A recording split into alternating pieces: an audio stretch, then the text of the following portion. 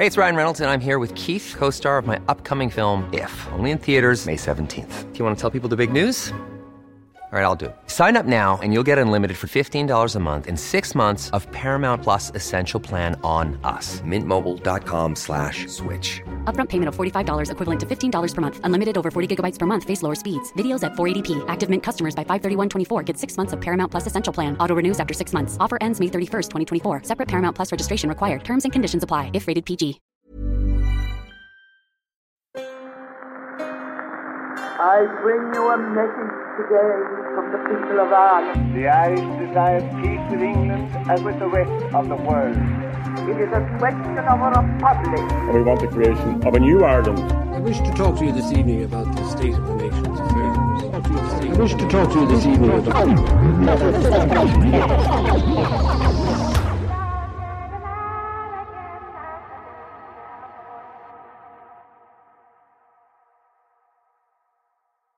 Welcome to the History of Ireland.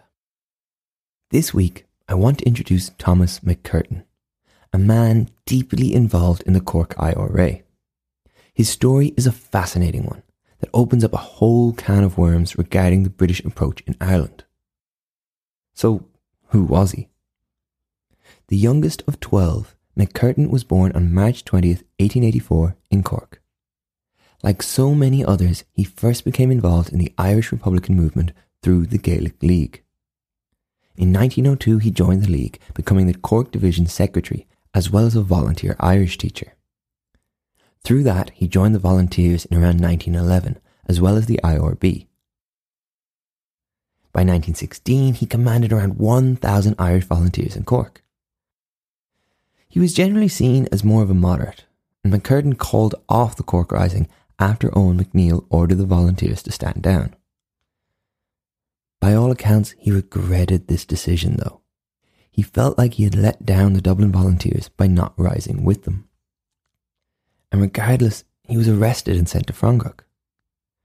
Once released, he became even more heavily involved, helping with the failed assassination attempt of Lord French and leading an entire IRA battalion in Cork.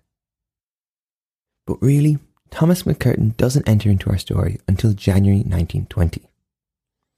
Remember I mentioned the local elections that occurred at the beginning of the year? Well, McCurtain ran as a Sinn Féin councillor in Cork.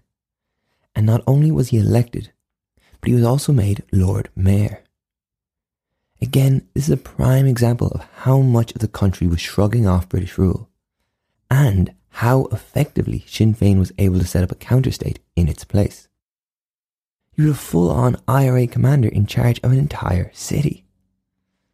Obviously, the British didn't really like this all that much. Which brings us to the night of March 19th, 1920. As well as being Lord Mayor, McCurtain ran a clothes shop on Thomas Davy Street in Cork. He and his family lived above it. The house itself is still there today. It's nothing too fancy. A typical shopfront downstairs and a few rooms above it. I think it's actually a Subway now. I wonder do the lads making the sandwiches know the history of their building. Anyway, imagine a cold, blustery Friday night in Cork City. McCurtain, turning 36 the next day, would have spent his Friday working at the shop, then probably had a nice meal with his wife and gone off to bed. But just after midnight, suddenly his front door was kicked in. A group of men charged through, each wearing black paint to disguise their faces. They clambered upstairs, and at 1:12 a.m. they shot McCurtain in front of his wife and son. They then proceeded to ransack the house.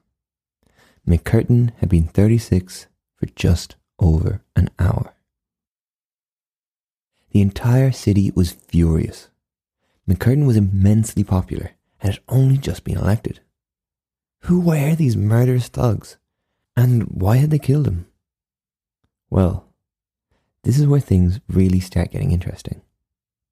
A trial and an inquiry was carried out to determine who killed McCurtain, and his death is a great way through which to investigate how the British acted throughout the War of Independence. Now look, this is not how the trial went down, but I'm going to ask you to imagine you're on that jury as we go through the different arguments for what happened. And we'll see if you reach the same decision the jury did. In this imaginary trial, the British are the defendants and are the first to make their case. They argue that in fact it had nothing to do with them at all. Your Honour, they'd say, this was simply an internal feud within the murder gang that is the IRA. It's just typical of this undisciplined, violent gang of criminals. We know McCurtain was a moderate and had been arguing with more aggressive IRA members under his command. He was simply shot by his own men because they didn't like his leadership. Objection, the imaginary Irish lawyer would shout. This is nothing but groundless British propaganda, she'd say. Yes, like all good propaganda, there's a tiny smidge of plausibility to this. Maybe. He did often disagree with his more violent men. But why would IRA members murder such a high-profile, popular Sinn Féin leader? Someone the city loves. A man who is leading the Irish Republic's administrative and military takeover of Cork. What's much more likely is that it was disguised members of the Black and Tans who broke into McCurtain's house. In fact, we know a policeman had been killed earlier that week, and we propose that this was retaliation for that attack. An attack made as part of an organised British policy of reprisal. Plus, I'm pretty sure we have eyewitness accounts. The British lawyer would concede that, yes, okay, it was most likely men from the RIC. These people are not particularly good lawyers, on account of being imaginary. But there is not, and never has there been, an official policy of British reprisal. The British lawyer would continue. That idea is ridiculous. The British forces were just poorly trained and let run amok. Yes, the government has turned a blind eye, but they are simply failing to control their men. Now, this is the traditional view, the kind of thing most of us were taught in school. The Black and Tans were shell-shocked, ill-trained, aggressive Englishmen left to do what they wanted in Ireland. However, the Irish lawyer would disagree. She stands up in our imaginary courtroom and loudly announces that she has newly discovered evidence that suggests otherwise. Exhibit A is a quote from a civil servant from Dublin Castle. He reported that his boss, Andy Cope, the Under-Secretary, argued for assassination over arson. Cope is quoted in saying, "To shoot a known man is morally much more defensible than this stupid blind work," and that the RIC are not out of hand but are systematically led to reprise by their officers. But that's one man. It proves nothing, the British lawyer says. Well, Exhibit B is another civil servant, this one further up the chain. He claims that Lloyd George himself, quote, strongly defended the murder reprisals, and that Henry Wilson, Churchill, General Tudor, and the PM all sat in on a meeting where planned police assassinations were discussed. Wilson was very much against the idea, describing it as ridiculous, but stated that Lloyd George was, quote, gloating over this and hugging it to his heart as a remedy for the disgraceful state of Ireland. Objection, the British lawyer would cry. Do lawyers actually do this? Well, I have no idea, but hey, it's fun. The British lawyer would argue that this is all hearsay, and that this argument for an official reprisal is nonsense. Well, our Irish lawyer would reply, that's just the thing. I have written proof right here in the form of a newly uncovered letter written by Brigadier General Cecil Prescott Dacey. The British lawyer gulps. By the spring of 1920, Brigadier General Cecil Prescott Dacey had recently been put in command of British forces in North Munster. He'd served in Africa during World War I and had a, quote, cavalier attitude towards the legal use of lethal force. General Macready was not a huge fan, and is quoted as saying that Prescott believed martial law means that he can kill anyone he sees walking along the road whose appearance may be distasteful to him.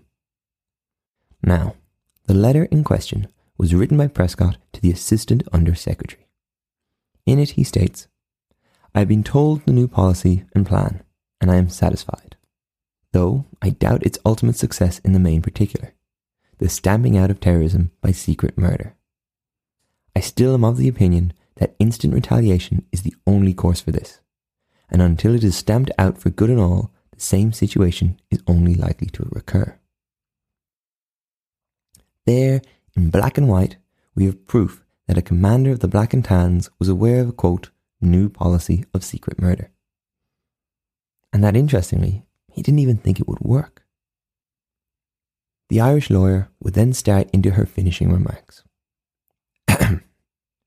Though the British may happily hide behind the idea of unruly, untrained soldiers, there is clearly numerous pieces of evidence that suggest that Lloyd George and his cabinet conceived a policy of secret murder and reprisals, and that this trickled down and was brutally implemented by the Black and Tans. One such example of this was the brutal murder of Thomas McCurtain, Lord Mayor of Cork. Your Honour, I rest my imaginary case. So, what do we reckon? Who do we think is guilty of Curtin's murder? If you were on the jury, what kind of findings would you reach? Was it the IRA, engaged in insular squabbling? The Black and Tans, unruly and out of control? Or was it the Black and Tans as ordered by Lloyd George? Well, obviously, the jury in Cork in 1920 did not have nearly as much information as we now have. They were in the middle of a complex war that was unfolding around them and didn't have the beauty of hindsight and historical research. But, amazingly, they went pretty far with their findings. The coroner's jury investigating McCurtain's shooting issued a finding of willful murder against, and get this, the Prime Minister David Lloyd George. Yeah, they actually accused Lloyd George and other officials of the murder. It was a ballsy move that caused an uproar. The Irish Times, who were pro-British, stated that the verdict was, quote, a novel stroke of Celtic fantasy that certain Irish people would accept only because they were blinded by political passion and prejudice, and willing to attribute to the RSC the spirit of revenge which would dominate their own furious minds if they walked in hourly peril of the assassin's pistol. But the Irish Times hadn't heard about the secret cabinet meetings or read Prescott's letter. And regardless of what they thought, it became a bit of a PR storm for Lloyd George and further turned the Irish against the PM and his new Black and Tans. Whatever the Times thought, I for one believe the jury. With the information we now have, it seems highly likely that the murder of McCurtain, as well as many other acts of brutal reprisal, were not simply Tans out of control, but part of a systematic policy. I'm not saying each one of these attacks was ordered, but the idea of reprisals was sent down to the men and they kind of then just ran amok. It's a little bit of both. As I pointed out earlier, this goes against the traditional view of the war and what we were taught in school. But more and more historians agree that there was an actual reprisal policy, and that the Prescott-Dacey letter, as it's known, has become a bit of a smoking gun. In fact, I've actually taken a lot of my lawyerly arguments from John Borgonovo and Gabriel Doherty, both history lecturers in University College, Cork. They point out that Prescott-Dacey was later disgraced due to his involvement in fascist movements, and they say, quote, history has proved far kinder to the reputations of Winston Churchill and David Lloyd George, who secretly authorised, yet publicly denied, the policy so memorably outlined by Prescott-Dacey in that fateful summer of 1920. Next episode, we'll explore why Lloyd George felt pushed to retaliate in the way that he did. We're going to look at how this war truly was revolutionary, and how the flying columns changed the rules of war forever. Thanks for listening. Subscribe wherever you get your podcasts, and if you're enjoying it, tell your friends. It'll really help. You can also get in touch with us through thehistoryofireland.com or follow us on Facebook. If I made a mistake, let me know. The History of Ireland was written and produced by me, Kevin Dolan. Additional research and fact-checking by Robert Babington, music by Liam Doyle, and production help from Aoife Murphy. This podcast was recorded on the lands of the Wurundjeri people of the Kulin Nation. Sovereignty was never ceded.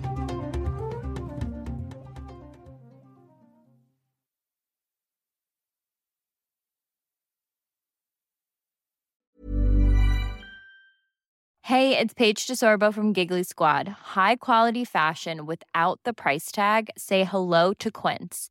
I'm snagging high-end essentials like cozy cashmere sweaters, sleek leather jackets, fine jewelry, and so much more. With Quince being 50 to 80% less than similar brands. And they partner with factories that prioritize safe, ethical, and responsible manufacturing. I love that. Luxury quality within reach. Go to quince.com/style to get free shipping and 365-day returns on your next order. Quince.com/style.